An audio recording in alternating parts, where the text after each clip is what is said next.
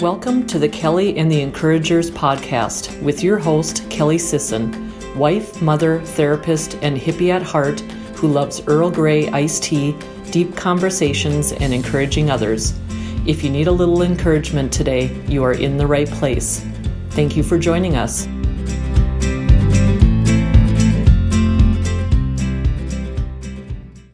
Hey guys, welcome back to another episode of Kelly and the Encouragers podcast. It's your host, Kelly Sisson.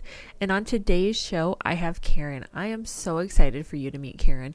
You know, I know that a lot of our listeners are dealing with their own fertility journeys right now or have in the past. Regardless if you have dealt with it or not, you know someone that has. What's really great about Karen is she talks with us in a really honest way about her own journey and how she's been able to help others. So I know you're going to love this episode. Hello, Karen. Welcome to the show. Hey, Kelly. How are you? Thank you so much. I'm so glad to be here. Yes, absolutely. Thank you for being here with us. I'm wondering, can you introduce yourself for the listeners? Absolutely. I'm Karen Rich, and I am a wife and a mother to three amazing kiddos. Oh. One actually just turned 13 today. I can't believe I have a teenager. Yeah.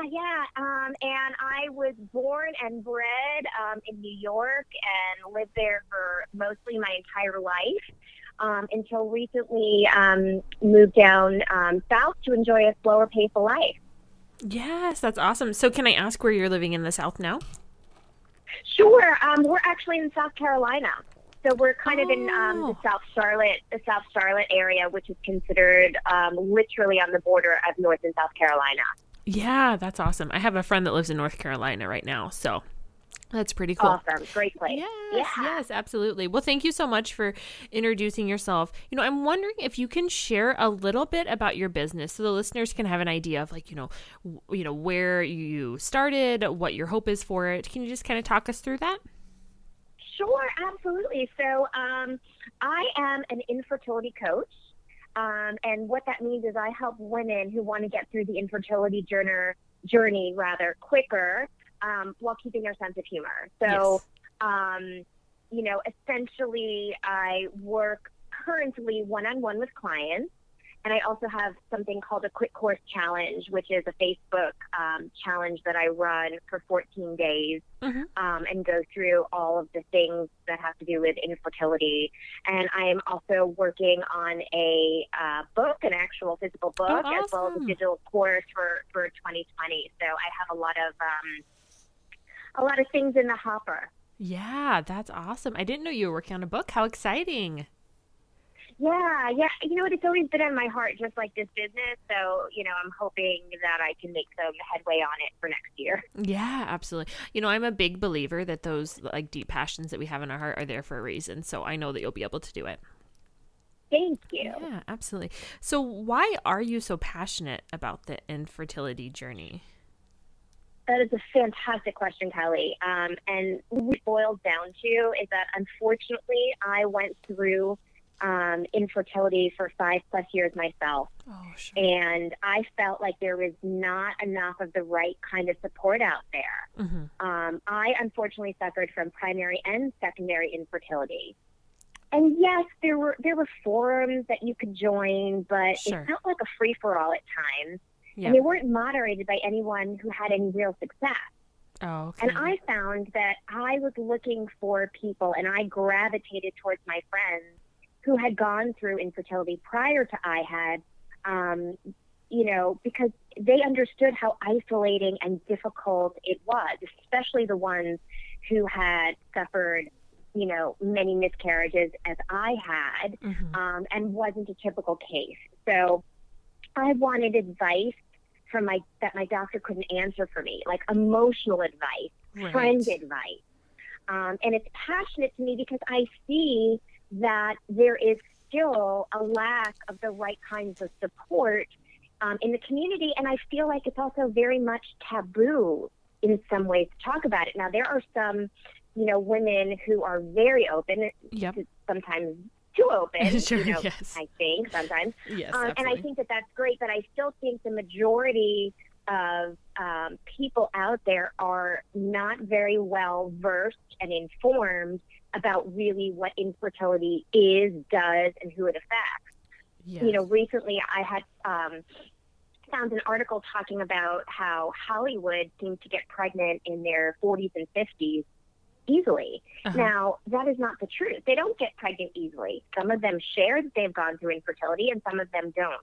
Yes. But I think that there is this misconception that, you know, with women in the workplace, that you can wait and you can wait and you can wait until you're 45 to have your first child. But that's really not true unless you're willing to, you know, put down hundreds of thousands of dollars to go do fertility treatment. So I'm passionate about it because I think that there really needs to be somebody out there who can help these women and couples navigate this really difficult journey. Right. Yes, absolutely. You know, I'm wondering, I want to unpack a few things that you said. Can you explain real quick? So if somebody hasn't had their own fertility journey, can you talk through what first and second, I missed what you called it, first and second reasonings for infertility? Is that, I don't know, that's primary. Exact. Primary. Sure, there we go. Yes. Sure. Can you talk through that? Primary and secondary fertility. Absolutely. Sure. So primary fertility is considered infertility that happens when you have not yet had a live birth. So what that means is for somebody under 30 who's been trying for a year of unprotected sex and hasn't gotten pregnant, they're considered to have primary infertility. I believe if you're pretty much over 30, I want to say it's about 6 to 9 months. So you are considered you're having primary infertility when you are unable to conceive within those time frames. Now, you're also considered to have infertility, but it's called secondary if you've already had a live birth and pregnancy the natural way, the quote-unquote natural way, but then are having difficulties having additional children. And that can be for various different reasons, and sometimes it can be for the same. Yes. But there are two different kinds of fertility, the primary and the secondary, and they're equally as scary. And unfortunately, I suffered from both of them. They're equally as upsetting, but that is the clinical answer to that question. Yeah. No, thank you so much. That's really helpful to have it really clear in our minds, you know, what that means. And so I appreciate you talking us through that. You know, one thing I really heard throughout your message was it sounds like you just really want to share like truths with people. Do you feel like that? Like you just want people to have accurate information and to have that like emotional support? Yes, exactly. Because, you know, with 1 in 8 couples suffering from infertility in today's society, you know, that's over, you know, I want to say it's over 8 million women and couples going through this. Yes.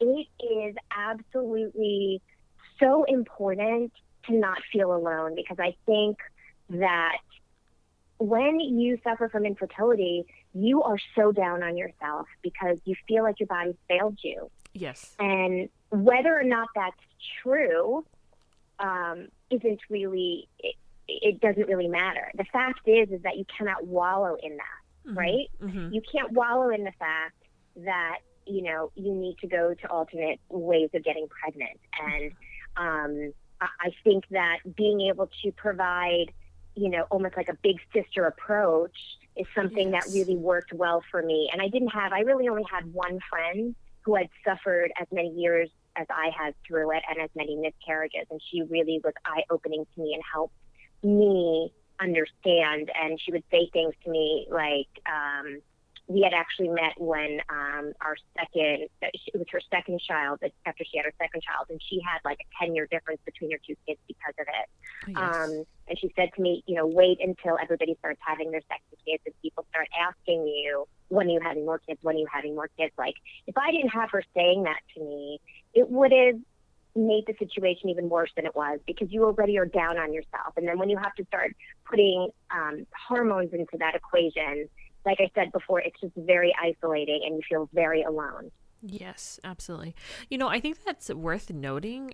I mean, the majority of people that listen to the podcast are women, but for the men that might be listening, I think that, well, and even women sometimes too, you know, we ask those questions and we don't mean it necessarily in a malicious way or have any bad intent, but you know, when are you going to have kids? When are you going to have more kids? You know, don't you want a family? Your time's running out. I mean, like things like that people say are really detrimental, I believe, to somebody's mental health when they're already going through, you know, infertility. It's horrible. It's horrible because I can name 2 examples also where, you know, I wasn't in the mental state of mind that I am now, having been going through it. I had suffered 5 miscarriages, and I was sitting nonchalantly with another mom at, you know, lunch one day after one of my son's classes, like, you know, a gym class. And she was like, oh, miscarriages are nothing. You can't really let those get you down.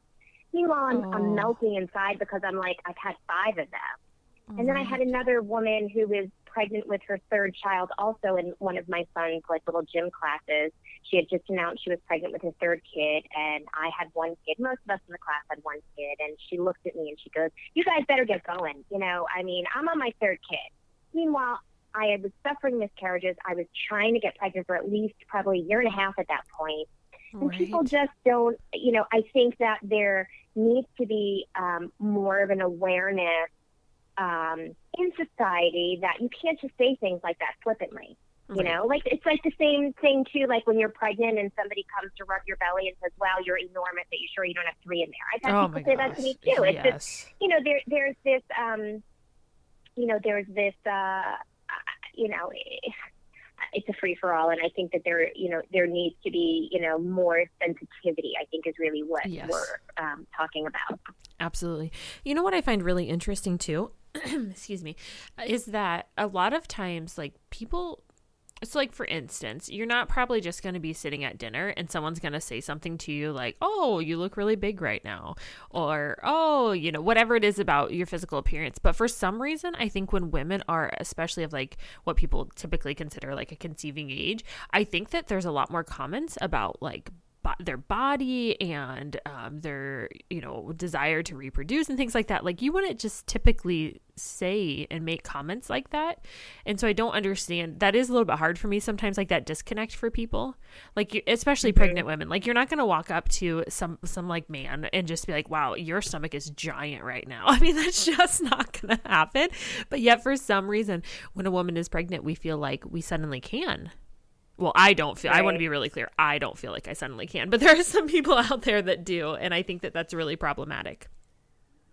Yeah, it is. You know, I have to say, you know, there's a woman who I adore and is a wonderful, wonderful woman. And, you know, I have been going through a lot of personal stress for other reasons the past 5 months. And I gained a little bit of weight, and I actually had somebody look at me and go, oh my God, I didn't know you were expecting. And I look at her and I said, I'm not. You know, there is that like sensitivity tip that you just wish that, you know, some people, you know, would have. And, you know, the other thing is too, is that I feel like there, you know, it needs to start younger and younger, because there's nothing more devastating when you're trying to have children and all of your friends and family are getting pregnant and you're not. And one of the things I've told women that I've worked with before, and one of the things that they just absolutely started crying and thanking me for was, it's okay to be sad when you hear these announcements. It's okay to be jealous. Like, I don't think women realize that your feelings are valid, right? Absolutely. Because it's not that you're not happy for the person who's announcing their pregnancy. You're sad for yourself. Right. And somebody who hasn't gone through our journey and walked in our shoes doesn't understand that. Yes. You know, I had a friend back in the day while I was going through all of this, who knew for a good portion of our first year of infertility what we were going through and the miscarriages and the trouble I went through. And she turned out not to be the greatest of friends to me. Mm-hmm. And I pulled away and isolated myself, because again, that's what you do when people don't understand what you're going through, and you're just sick and tired of having to explain it, and you're excited about the next try and they're negative about it because they know what you've been through, right? Yes. Well, she actually, we were at a birthday party, not even her kid's birthday party. We were all at a mutual birthday party, one day again, my child, probably a little over a year old, year and a half, and she announces that she's pregnant, like just flippantly like that. And I looked at her and I was like, listen, I know that we haven't, spoken in a while, whatever. I said, but this really hurts that you couldn't tell me this in private, like whatever. And, she just looked at me straight on, and this is the kind of friend I knew she was. And she goes, I'm just sharing my news. Oh. Okay. Yes. It's just, again, probably somebody who isn't having difficulty having a child, wouldn't be affected by that. But I can tell you, you can, look through feeds of women who are sharing their infertility journey. You're sensitive about everything. Right. Yes. No, thank you so much for sharing that. I have to tell you, I had another guest on. Her name is Tina, and she was on at kind of the beginning of the podcast, and she shared her own infertility journey, and it was just so vulnerable. And the responses that I got from that were literally life-changing, and people need to hear this message, I think, that it's okay to be sad, like you said, and it's okay to, even at times, like unfollow people on social media if you need to. I'm not saying you have to unfriend them, but just unfollow them if that's hard for you, or, maybe gain other supports in other ways. And not that you have to end relationships, but there may be times when, I do think the hard moments in our life, we really do find those people that will be there with us through everything. It's very, very obvious who those people are. And it doesn't mean that you have to necessarily get rid of everyone else, but just to know that level of friendship they're able to go and to support you through that. It always, and I know I told this story too when she had shared her journey, but I think it's just really important for people to have an idea, and not saying this that I handle this perfectly. This is just how I chose to handle it.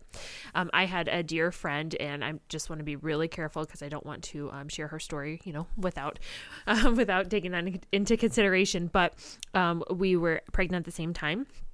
And she had a loss, and that was really, really hard for her. And she let me know that. And I just was really respectful with not sending anything necessarily about my son and the milestones that he had. I don't really put anything on Facebook about like that type of stuff anyway. Not that there's anything wrong with that. I just choose not to. But I think just even being aware like that, not that you have to avoid the subject, not that you can't fill your friend in if they want to know that information. But I almost feel like sometimes just having that awareness to not be throwing it in someone's face, even unintentionally. And I think the key of what you're saying, and I think that this is really what's important, is it's very important for the infertile woman to be sharing and opening up about what is sensitive to her. Just like, you saying, listen, I just want you to know, if you don't get such and such from me, it's only because I love you. And I know that this is a hard time for you. Like, I think that people forget, and this is also true in a couple who are going through infertility together. And this is what I tell my clients, is that opening up and sharing your heart will go so long in this situation. Again, back to what you were saying before, I also encourage my clients to not only unfollow on social media, but if you need to walk away from a friend at a certain point, you need to say, I need to unplug from you right now. And I love you, and it has nothing to do with you, but that's okay. These are all the things that we're talking about. These are not things that will ever come from your doctor. Your doctor doesn't care about your psychological state when you're going through infertility, which really is a shame, because it is known that your psychological state and the amount of stress that you have going on while you're going through infertility will have an effect on it. We don't like to think that, but I don't know about you, but when I'm going through something that's costing me upwards of $10,000 a pop, you've got a lot of skin in the game. And I want to do every gosh darn thing that I do to ensure that result is what I want it to be. So, and that includes your mental health, right? And that really is part of your mental health. And, I just, I really couldn't, punctuate this more. You come first in your mental health. And if you have friends who walk away from you and don't want to be friends with you afterwards, then I'm sorry, then they weren't the right kind of friends to begin with. Find some new friends. Yes, absolutely. Absolutely. I just love that so much. And I literally have chills, and you can just hear the fire and the passion in your voice when you talk about that. And so I hope that anybody who's dealing with infertility right now can hear that message and take that to heart, because it is absolutely okay. And their mental health, I agree, absolutely comes first. You have to be able to take care of yourself and set those good, clear boundaries for yourself in order to ever have relationships with other people. Truly. Yes, 100%. Yes, that's awesome. So I'm wondering, can you talk us through like the coaching aspect of things? Yeah.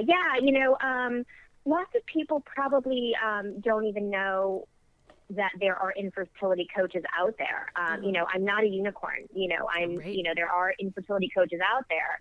The reason that, you know, I chose to do it, you know, I've already explained, but how does coaching work for me? It's going to work differently with everybody. There are different coaches who, you know, we're all different and we bring something very unique. But coaching for me looks like this. When somebody has interest in working with me, we would set up a short Zoom phone call where we could just get to know one another and really ascertain whether or not we would work well together. I think that that's really important, because I think certain personalities work well together and certain personalities may not. And the last thing, you know, that I would ever want is to work with somebody who I wouldn't be helping. Like, honestly, it's my heart. It's been sitting on my heart for so long to help. That's what I want to do. So we set up this short phone call. And we would decide, you know, if and how we would go forward.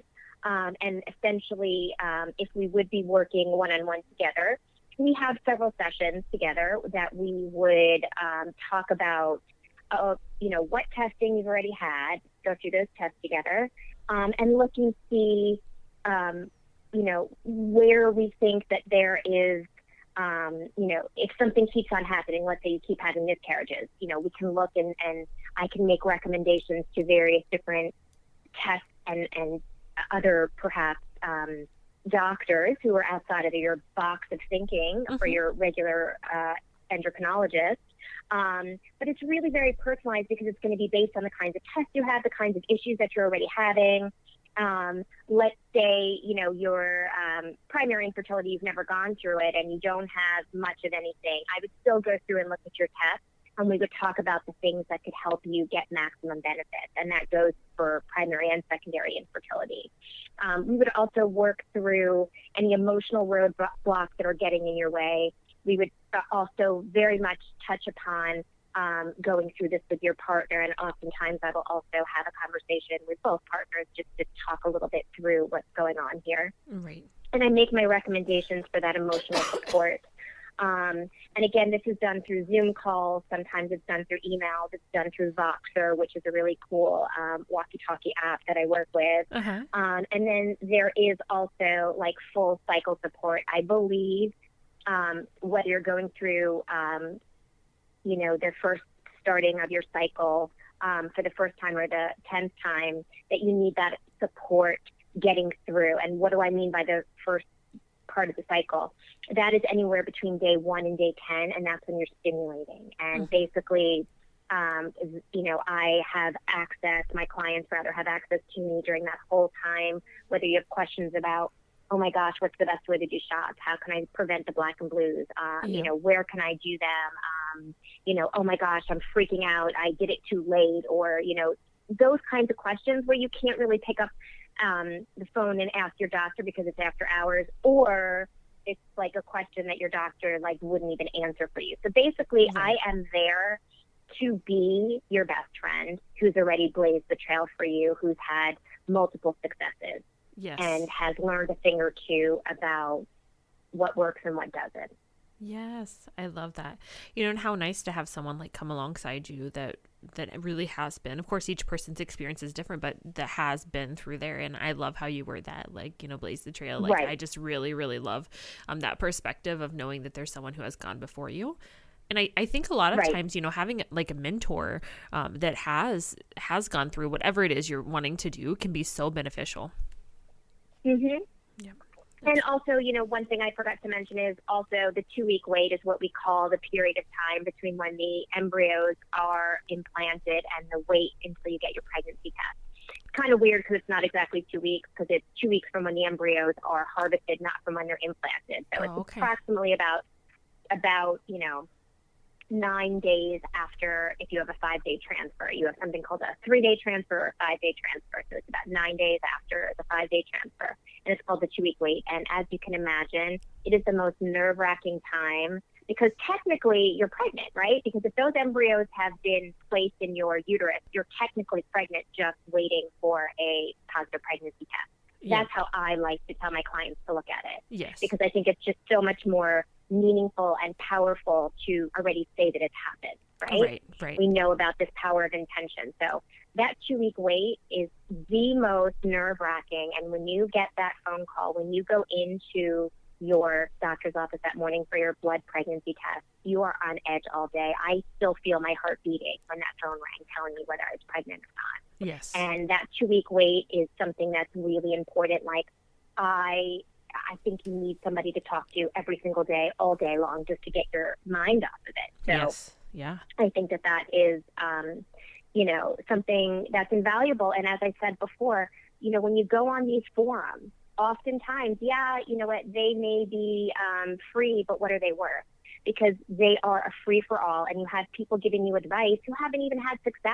And they're not doctors. They're not anybody who's had multiple successes going through it. So what's that old adage that, you need to take the information from where it's coming? Right. So what's the quality of that information, and what is it worth to you? Right. Yeah, absolutely. I didn't even know what the 2-week wait was, but just hearing that, mm-hmm. I was like, that has to be excruciating. Like, just you know what I mean? Like, yeah. So yeah. I just really feel for people who are going through that, and I'm glad that they have you, and other supports and such to be able to help them through that, because how challenging, truly. I'm sure that it's just like every minute of every day, your mind is probably consumed with that. Oh, you cannot think of anything else, like literally other than, and then you're nervous that, oh my God, I can't pick up packages because I don't want to ruin the implantation. Like, you stress about everything. And again, getting those cortisol levels up and which causes inflammation, is the last thing that you want to do when you're stressing. And let me tell you, people get pregnant naturally all the time and do all the things that you don't want to do during this 2-week wait, and they keep their pregnancy. So it's one of those things, you just need somebody to keep you even and steady and say, you picked up a package. Okay, you're fine. Yes. That has no bearing on whether or not, because if God forbid it didn't work after, again, $10,000 spent, you start blaming yourself, right? Yes. And that is the worst thing that you could possibly do, because you're already blaming yourself. So yeah, absolutely. Yeah, that was my next thought. I'm sure that then that self-blame starts of, if it doesn't work out, then, I did live that package. It's probably my fault that happened, but the reality is that's just not accurate. In that moment, though, I'm sure it feels accurate. No. It feels very accurate, and it feels like you're being punished. I mean, it's a whole mental game. Yeah. Oh my goodness, that's so challenging. I will say that I went to a fertility doctor, not necessarily for that, but I was trying to determine if I had PCOS, because for about 4 or 5 years now, the doctors have went back and forth and said, yes, you do, no, you don't. And I was like, well, someone just tell me. Tell me so I know. Come on. Right. So anyway, I went there, but I will say that clinic was actually set up in a very, very positive, friendly, supportive way that even the doctor, I'm actually trying to get her on the podcast, because even the doctor was very interested in your mental health. Now, not to the same degree that you would be by any means, because they just can't be. They have so many different people they have to see, but that was a component of that. And so there likely are some places. I just don't think that we've made the progress that would be really, really helpful at this point in time. Maybe someday, though. Mm-hmm. Yeah. So I'm wondering if somebody is considering seeking out services for a fertility coach, when would be that, how would they know that this is the time? Hey guys, sorry to interrupt. I just wanted to pop in here for a minute to see if you might do me a favor. Are you enjoying today's episode? I hope that you are. And if you are, the best thing that you could do to help us spread encouragement throughout the world is to take a screenshot of it, put it on your social media using the hashtag Kelly and the Encouragers Podcast. That'll help us spread the news and get more people in the Encouragers community. Thanks so much. My honest answer is that there is never a bad time to seek out a infertility coach. Mm-hmm. Because as I have explained before, there are nuggets that a coach can share for beginners and seasoned infertility survivors as well. Do you know what I mean? Yep. I only wish that there was this option when I was going through my journey. Yeah. And I really do think it's for everyone. You know, when you're first starting out, you're completely clueless as to what you can expect. And sometimes you have questions that you wish you could ask a girlfriend, right, and not a clinical doctor. Yes. And sometimes there are questions that aren't appropriate for a clinical doctor, like, okay, when my husband has to give his sample, what's that like? Yes. Like, you're not going to ask your clinical doctor that, so right? So true. Or what can I do? You know, they told me that I need to have sex the night of my, HCG shot. You know, how is it? Like, there are things that you want to know, practical things, but you don't have anybody to ask per se, right? Right. Also, a nurse, typically most clinics that I know of will have a class to walk you through all things, including like how to give shots. But, I can tell you where and how to give a shot in a way that you're not going to bruise as much. That's not the end game for a nurse teaching you that, right? That's not in her best interest. She just wants to make sure that you get the shot done. I want to make sure that you get the shot done so that you're not in pain afterwards, right? Yes. I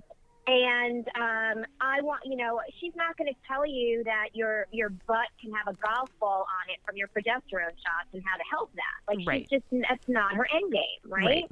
And when you've been going through the process for a while, you want to find a coach to talk to because you have been going through it for a while. And nobody understands what it's like. And you want to know, okay, I've done this. What's my next move? What would you recommend? And what are some of the alternate therapies? Or, what else can you recommend? Because my gosh darn doctor's putting me in a box.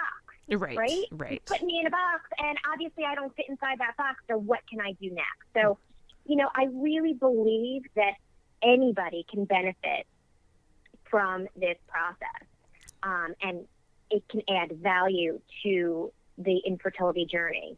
And in some cases, there are, again, documented studies saying that something that you can do to relieve stress while you're going through the cycle will actually increase your chances of pregnancy and implantation and keeping that pregnancy. Yeah. So I get that coaching may not be for everybody, but this is really for the person who wants to get there quicker and who wants to get there, at all. Right. I could have given up. I was not an easy case. I went through 15 advanced reproductive technology procedures. 15. Yes. Yeah. And suffered 5 miscarriages. And, there was no reason why it wasn't happening to me. And I just put my heels in the ground and I said, I'm having that baby. I'm having that baby. In fact, I had 3 after that. Yep. So, there is great value in it, but I can't convince somebody to see that. They have to see that on their own. Right. Absolutely. I'm wondering if I can ask you a question that just kind of popped in my mind. And if anyone is listening with their kids, this might be a good time to pause this. I don't know if anyone is listening with their kids, but if they are, pause this, maybe listen to this later. But, one thing that I keep thinking of that I feel like would be really, really helpful for you to especially be alongside someone is, my understanding, I've had friends that have dealt with infertility, is that there's kind of like a regimented schedule of when you have to have sex. And so if that's the case, I would imagine that at some point that probably gets really hard to think oh my gosh, we have to stay on this very strict schedule. And, what if we don't want to that night or whatever that looks like? I wonder, do you help walk people through that process as well? Yes, I do help people walk through the process. So, I deal with various different stages of infertility. So, the first stage is basically when you're tracking your fertility, right? And you're having sex at certain times. Yes, it becomes very challenging to not make it mechanical, really, because sex is not fun anymore. Sex is something clinical, right? And if there's a medical reason why you're having sex. And it's really, really hard. Yes. It's really hard. And, sometimes your body does not react in the way that you want it to because you're under stress, right? Right. So, it is really, really hard to do that. I would say that that's really the only time during, when you're trying to have a child that you're really having sex, because if you're doing an IUI, which is an insemination, you're not having sex, really. You're waiting to be inseminated. And obviously with in vitro fertilization, you are also going to have your embryos implanted, right? Because there's a reason that they're not doing what they need to do, naturally. I will say that there are doctors who will tell you, so the night that your eggs are retrieved or the night that you do your HCG shot, which you will do for an IUI and IVF, that sometimes it's best to have sex that night. And it's hard. Yeah. It's really hard to have sex at night. And the whole purpose is that your husband's sample is as fresh as it possibly can be. And that gives it about 36 hours, for the sperm to regenerate, and that's a fresh sample. But sometimes you just don't feel like doing it, right? Right. But then the thought is, well, the doctor said I should do it, and if I don't do it, it goes back to that whole, oh my gosh, if we didn't have sex and I don't get pregnant, was that the reason why? So you kind of have to, it's hard. Like I said, it becomes a mental game. Yes. It's a mental game because if you don't, I'm a rule follower, right? My husband's a rebel. I'm a rule follower. Yep. And that, we're total opposite on the Enneagrams, completely opposite.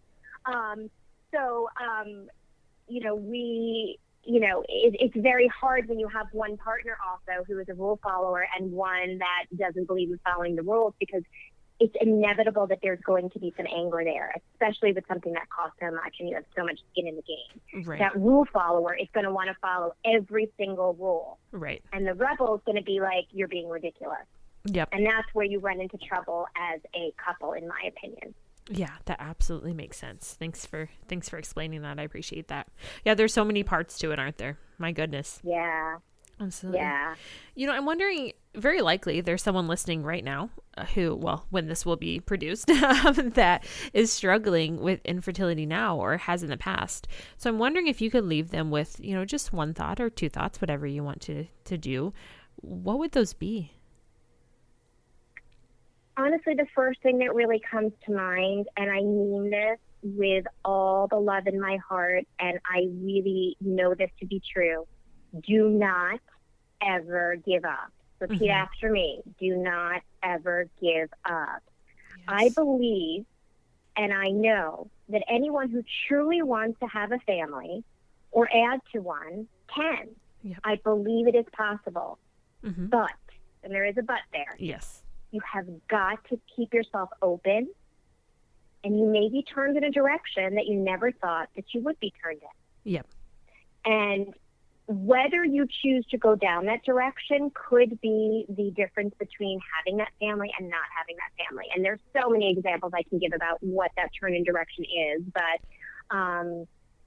that really is my biggest thing that I would like to tell every woman who's listening who unfortunately is going through this journey. Please just know you will have that baby on your chest right after your delivery, and you will feel that warmth and hear that cry. But you cannot give up. You have to keep going. And it's not always going to be easy, and it may take longer than you thought, but it can and it will happen. Yep, absolutely. Well, thank you. That was very beautiful. I'm wondering if we can think about too, if somebody has a family member or a friend who's going through their own infertility journey, how can we best support them? Honestly, if you yourself have not been through the infertility journey, the best thing to do is to, number one, listen, not talk, listen, and do not judge them.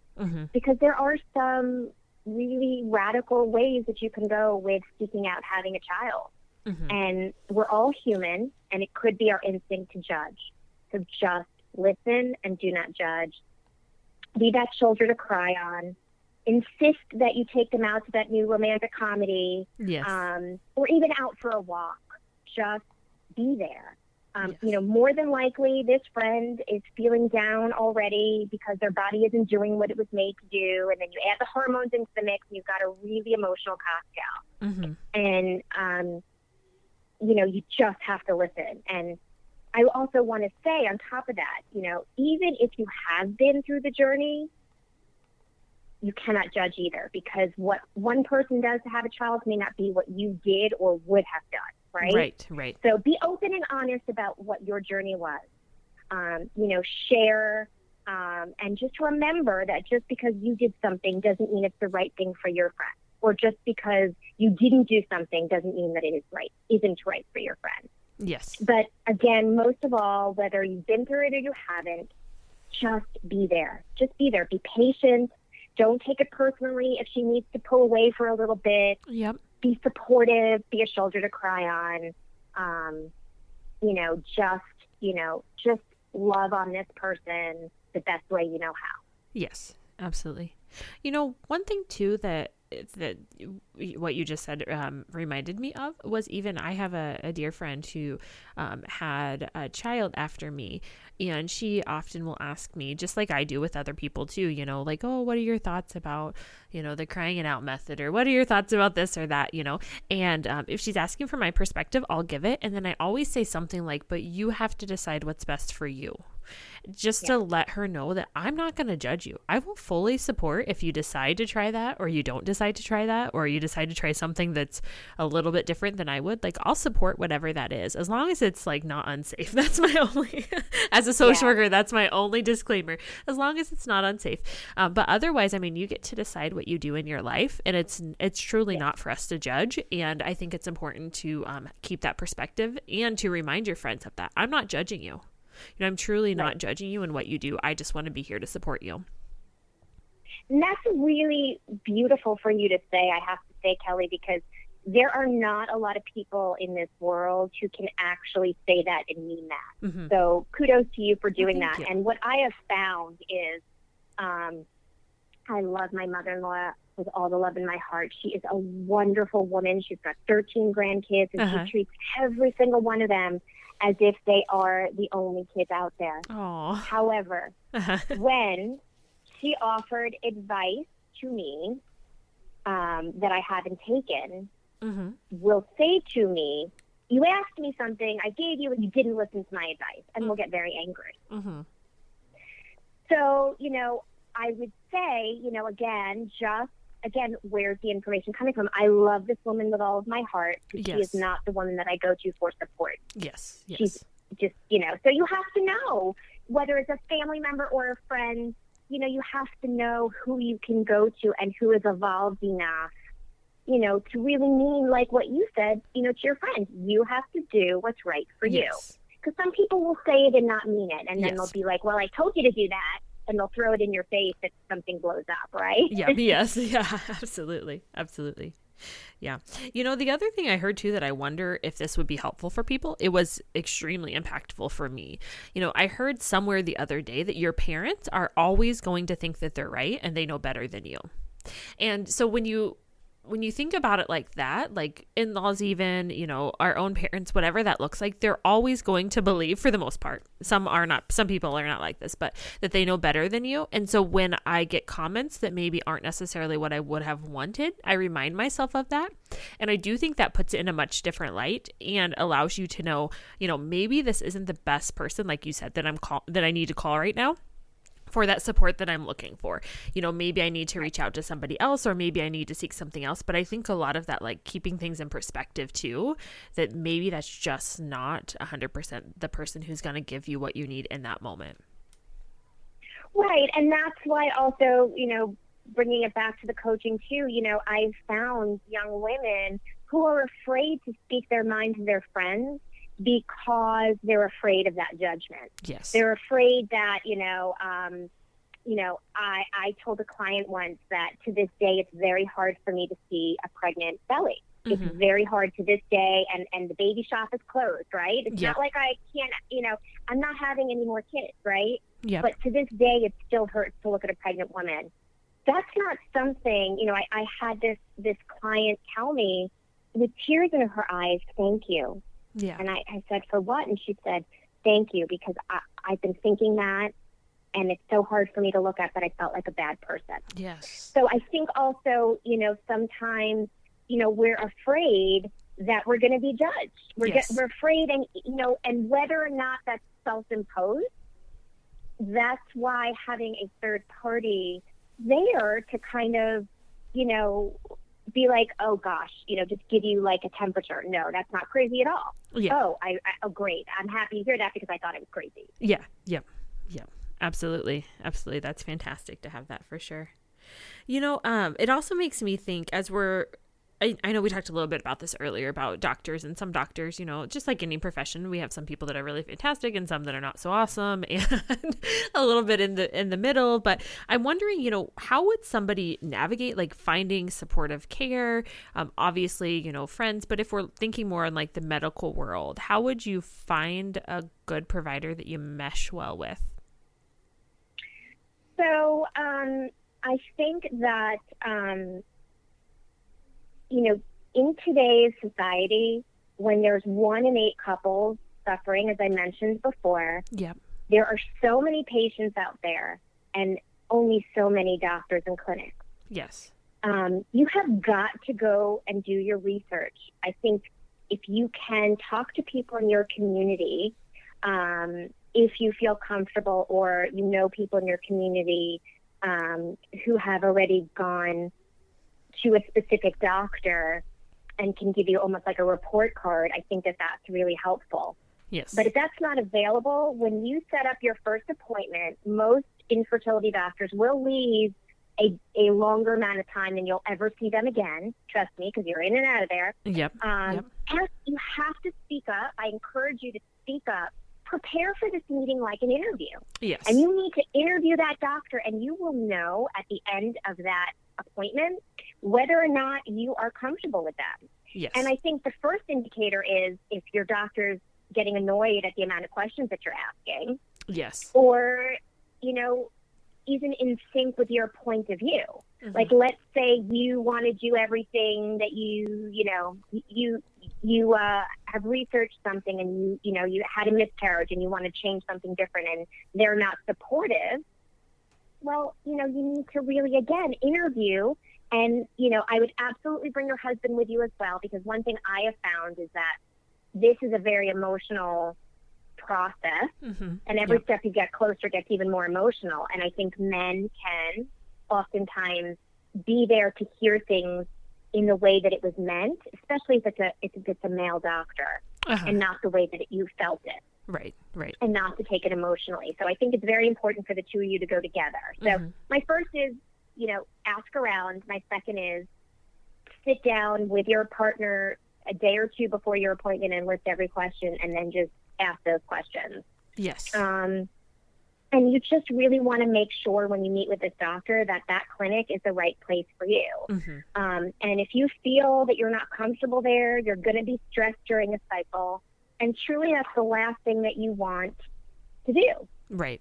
Personally, I looked for a doctor who was willing to think outside the box, and ultimately, that is what got me pregnant. Mm-hmm. I went to every famous clinic and doctor in New York City, some that, were helping some very big movie stars at the time. Right.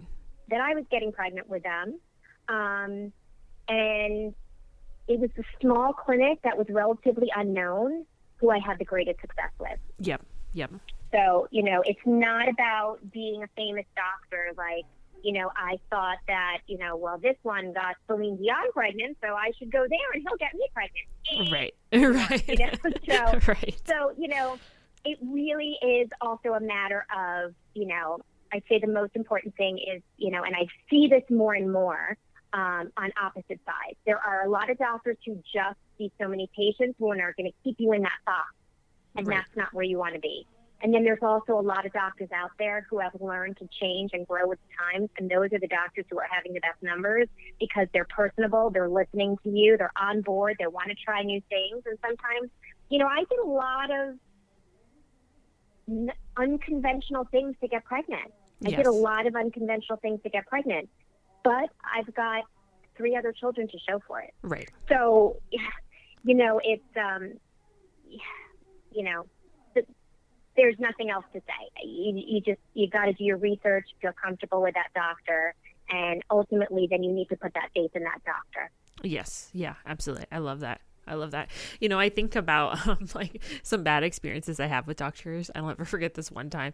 This doctor had met with me and I could tell she was really irritated with me for whatever reason. She could have just been having a bad day, but at the end of it, she was like, "Okay, are we done here?" And I was like, "Oh, I'm never coming back to you." And so I think trusting that gut instinct too, when you do have a bad experience, that, that there's a reason that you're feeling not comfortable. And like you said, that stress and that anxiety is not going to go away if you don't feel comfortable with the doctor that you're trusting this really hard, vulnerable place with.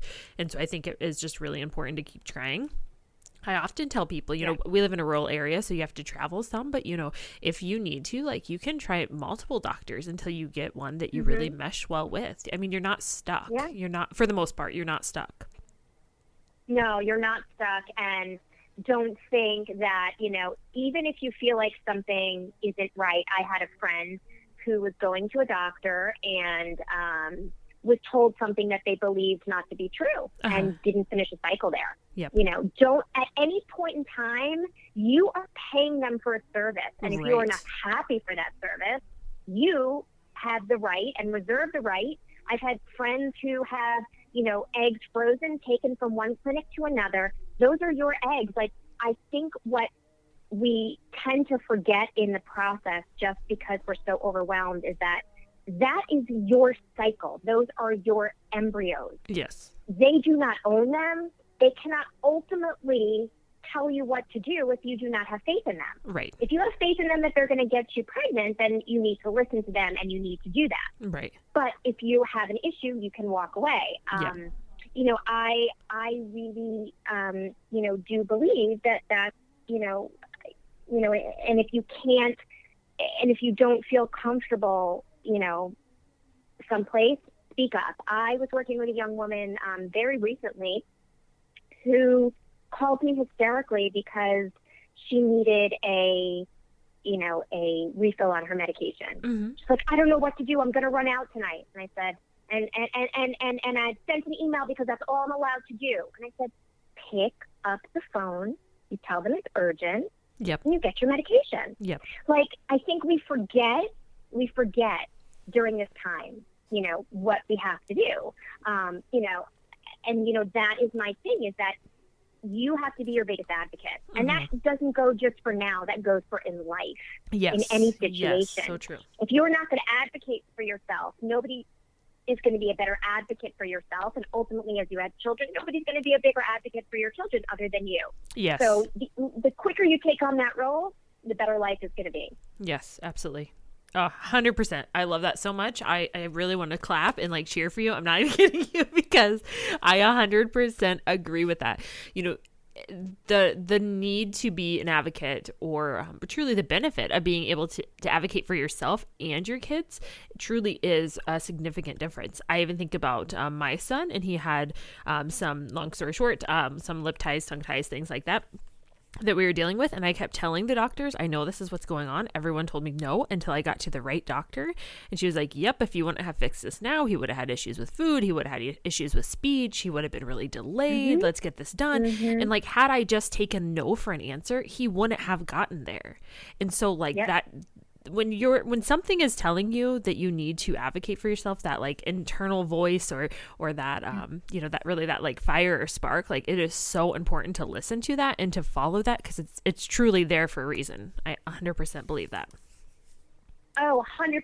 And there is that gut instinct. Like, that is a true thing. Yes. And there is, and there is an ultimate gut instinct when it comes to our children. Our mama bear instinct is always right. Absolutely. My kid would have an issue and my husband would be like, "Oh, Karen, you're just being overly sensitive."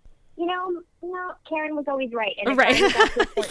where I heard those words, Karen, do what you think is best because I've learned not to challenge you. Yes, absolutely. You're right. Absolutely. So, very big lesson to learn. Yes, for sure. Yeah, there were definitely times when I would tell my husband, yep, our son's name is Eli. Eli's getting sick.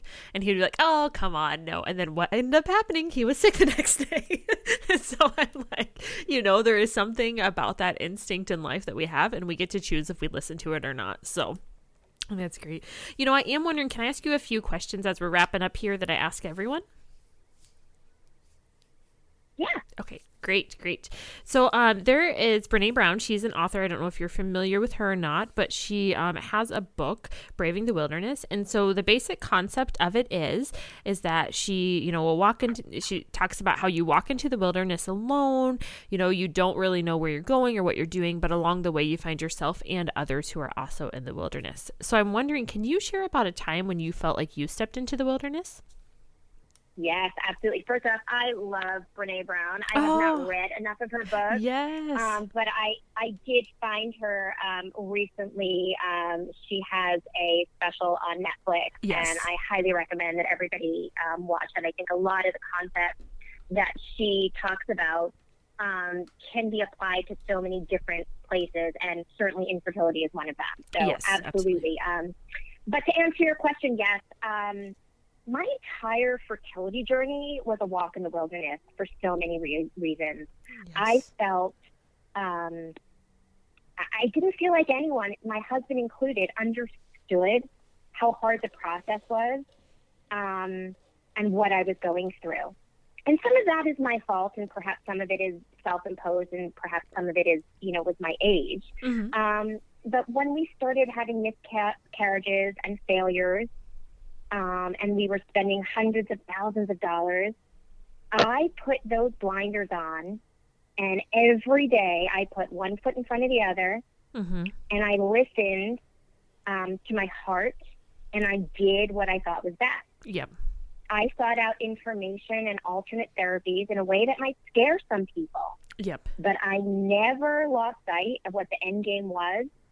Yep. Even when not everyone, but some people around me lacked the confidence that I had, my husband included. Yes. We just handled things very, very differently, whether it was a loss or whether it was starting a cycle. We just, Mars and Venus, mm-hmm. very differently. Mm-hmm.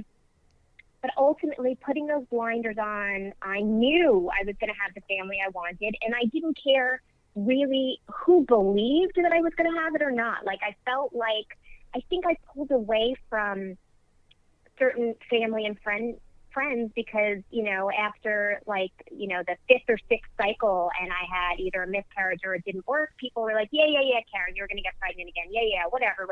Mm. Like, nobody believed me. Yep. But it wasn't important. I think maybe I didn't realize it in these exact words, but I didn't need their validation. Yes. I had my own motivation and validation coming from me, right? Right. And it didn't really matter. Yes. And ultimately, I could see the pity in some of my friends' eyes when I would mm-hmm. tell them excitedly that I was doing another cycle. Mm-hmm. Like, I could see them pitying me. Mm-hmm. So, that was a very isolating experience, but it was one that was necessary for me to go through. And I always knew I was a strong person, but I didn't realize, really until that time, like, really how strong I was, because just like everybody else, it was scary to think that it was gonna happen, because right. sometimes it feels like it's never going to happen. But I never lost faith and I never lost hope. And, kind of tied into this, my second pregnancy was a little bit bittersweet, and I had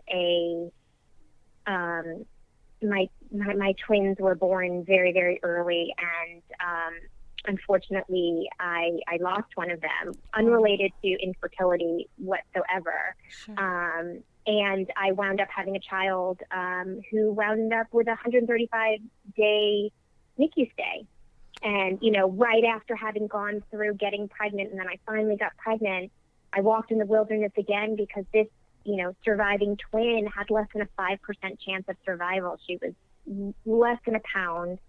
And, I found myself imposing the same blinders. And, Right. I would not listen to the doctors, and I fought with everything inside of me. And even when the doctors were trying to have very difficult conversations with me, I would walk away. And, Yes. that was a huge, again, I put those blinders on, put one foot in front of another each and every day. And, one doctor in particular, walked up to me after this time frame and said, anybody else this child would have had, I'm not sure that they would still be here. Yes. But your daughter, really, just beat every single odd.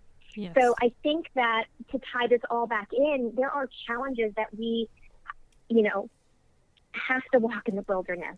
I think Right. it's the only way to be, because I think sometimes, we have to stay positive, Mm-hmm. and we have to kind of insulate ourselves from what's going on around us in order to achieve that goal. And again, this isn't just here, in every situation, whatever Right. goal we have. But, to me, these were the two situations that really stand out in my mind as, really heavy on my heart, having to walk in the wilderness. Yes, absolutely. Thank you so much for sharing both of those. I really appreciate that. And wow, what like a determination that you have, and like fire in your soul to like fight for what you want and what you can see is going to happen. That's so great. That's such a great quality to have. Thank you. Yeah, you're welcome. So I'm wondering, can we talk about who sticks out in your mind as like your biggest encouragers, and like why would you say that they are? And it doesn't have to I used to just ask one person. I'm like, that is so hard. It is so hard. Yeah. So Yeah. whoever it is that you think. Yeah, I mean, gosh, aside from my husband and my family, and I have to say my 13-year-old, he is just so super duper proud of the work I'm doing. And it's actually, it makes me smile. It makes me happy. I mean, they are my everything. Yes. And, in addition to that, my girlfriends, they've been so supportive in helping me get my message out. It just means the world to me. And, I also, have been on this personal development journey for a while, and that's, where I got to where I am today. And through that journey, I would share, various, different things about my journey and where I'm growing to.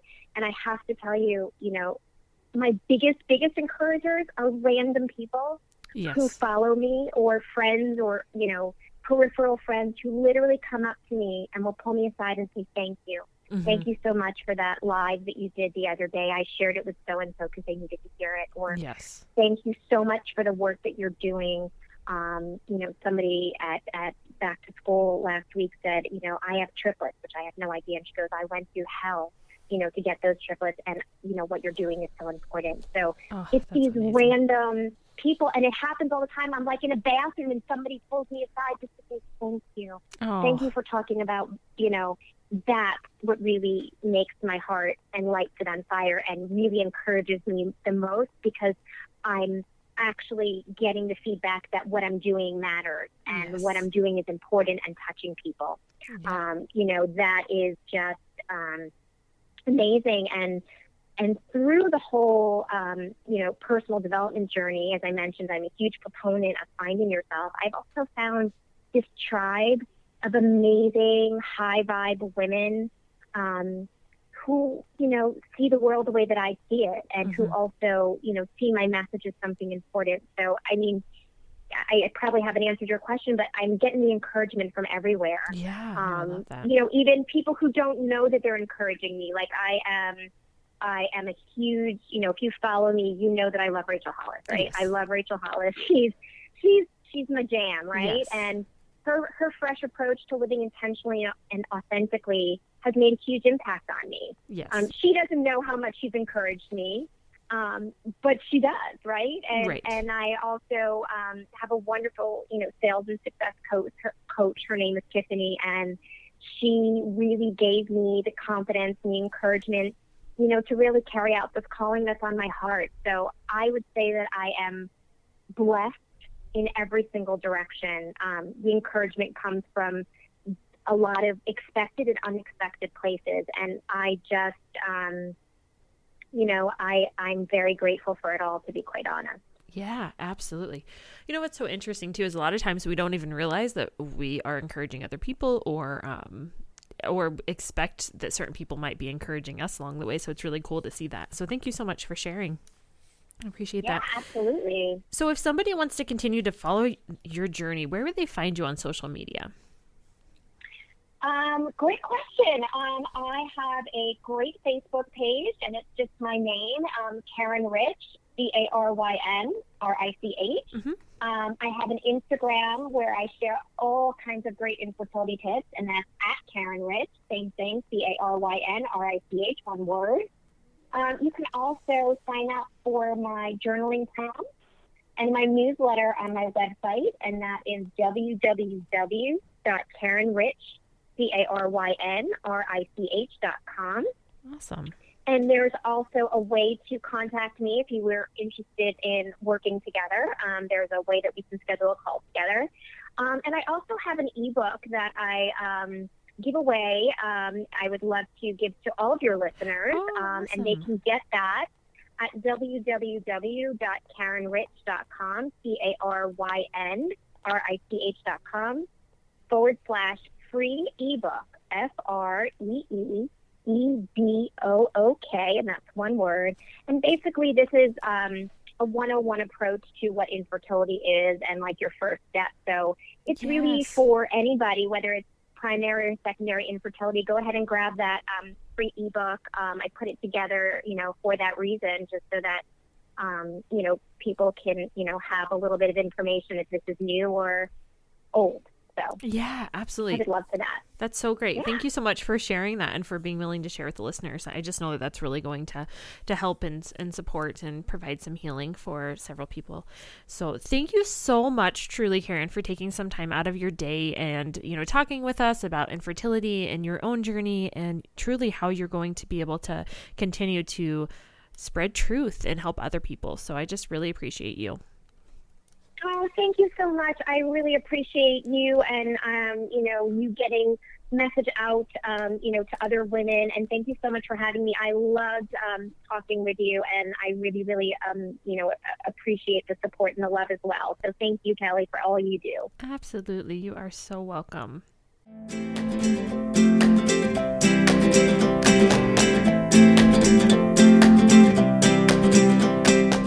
Thank you for listening to Kelly and the Encouragers podcast.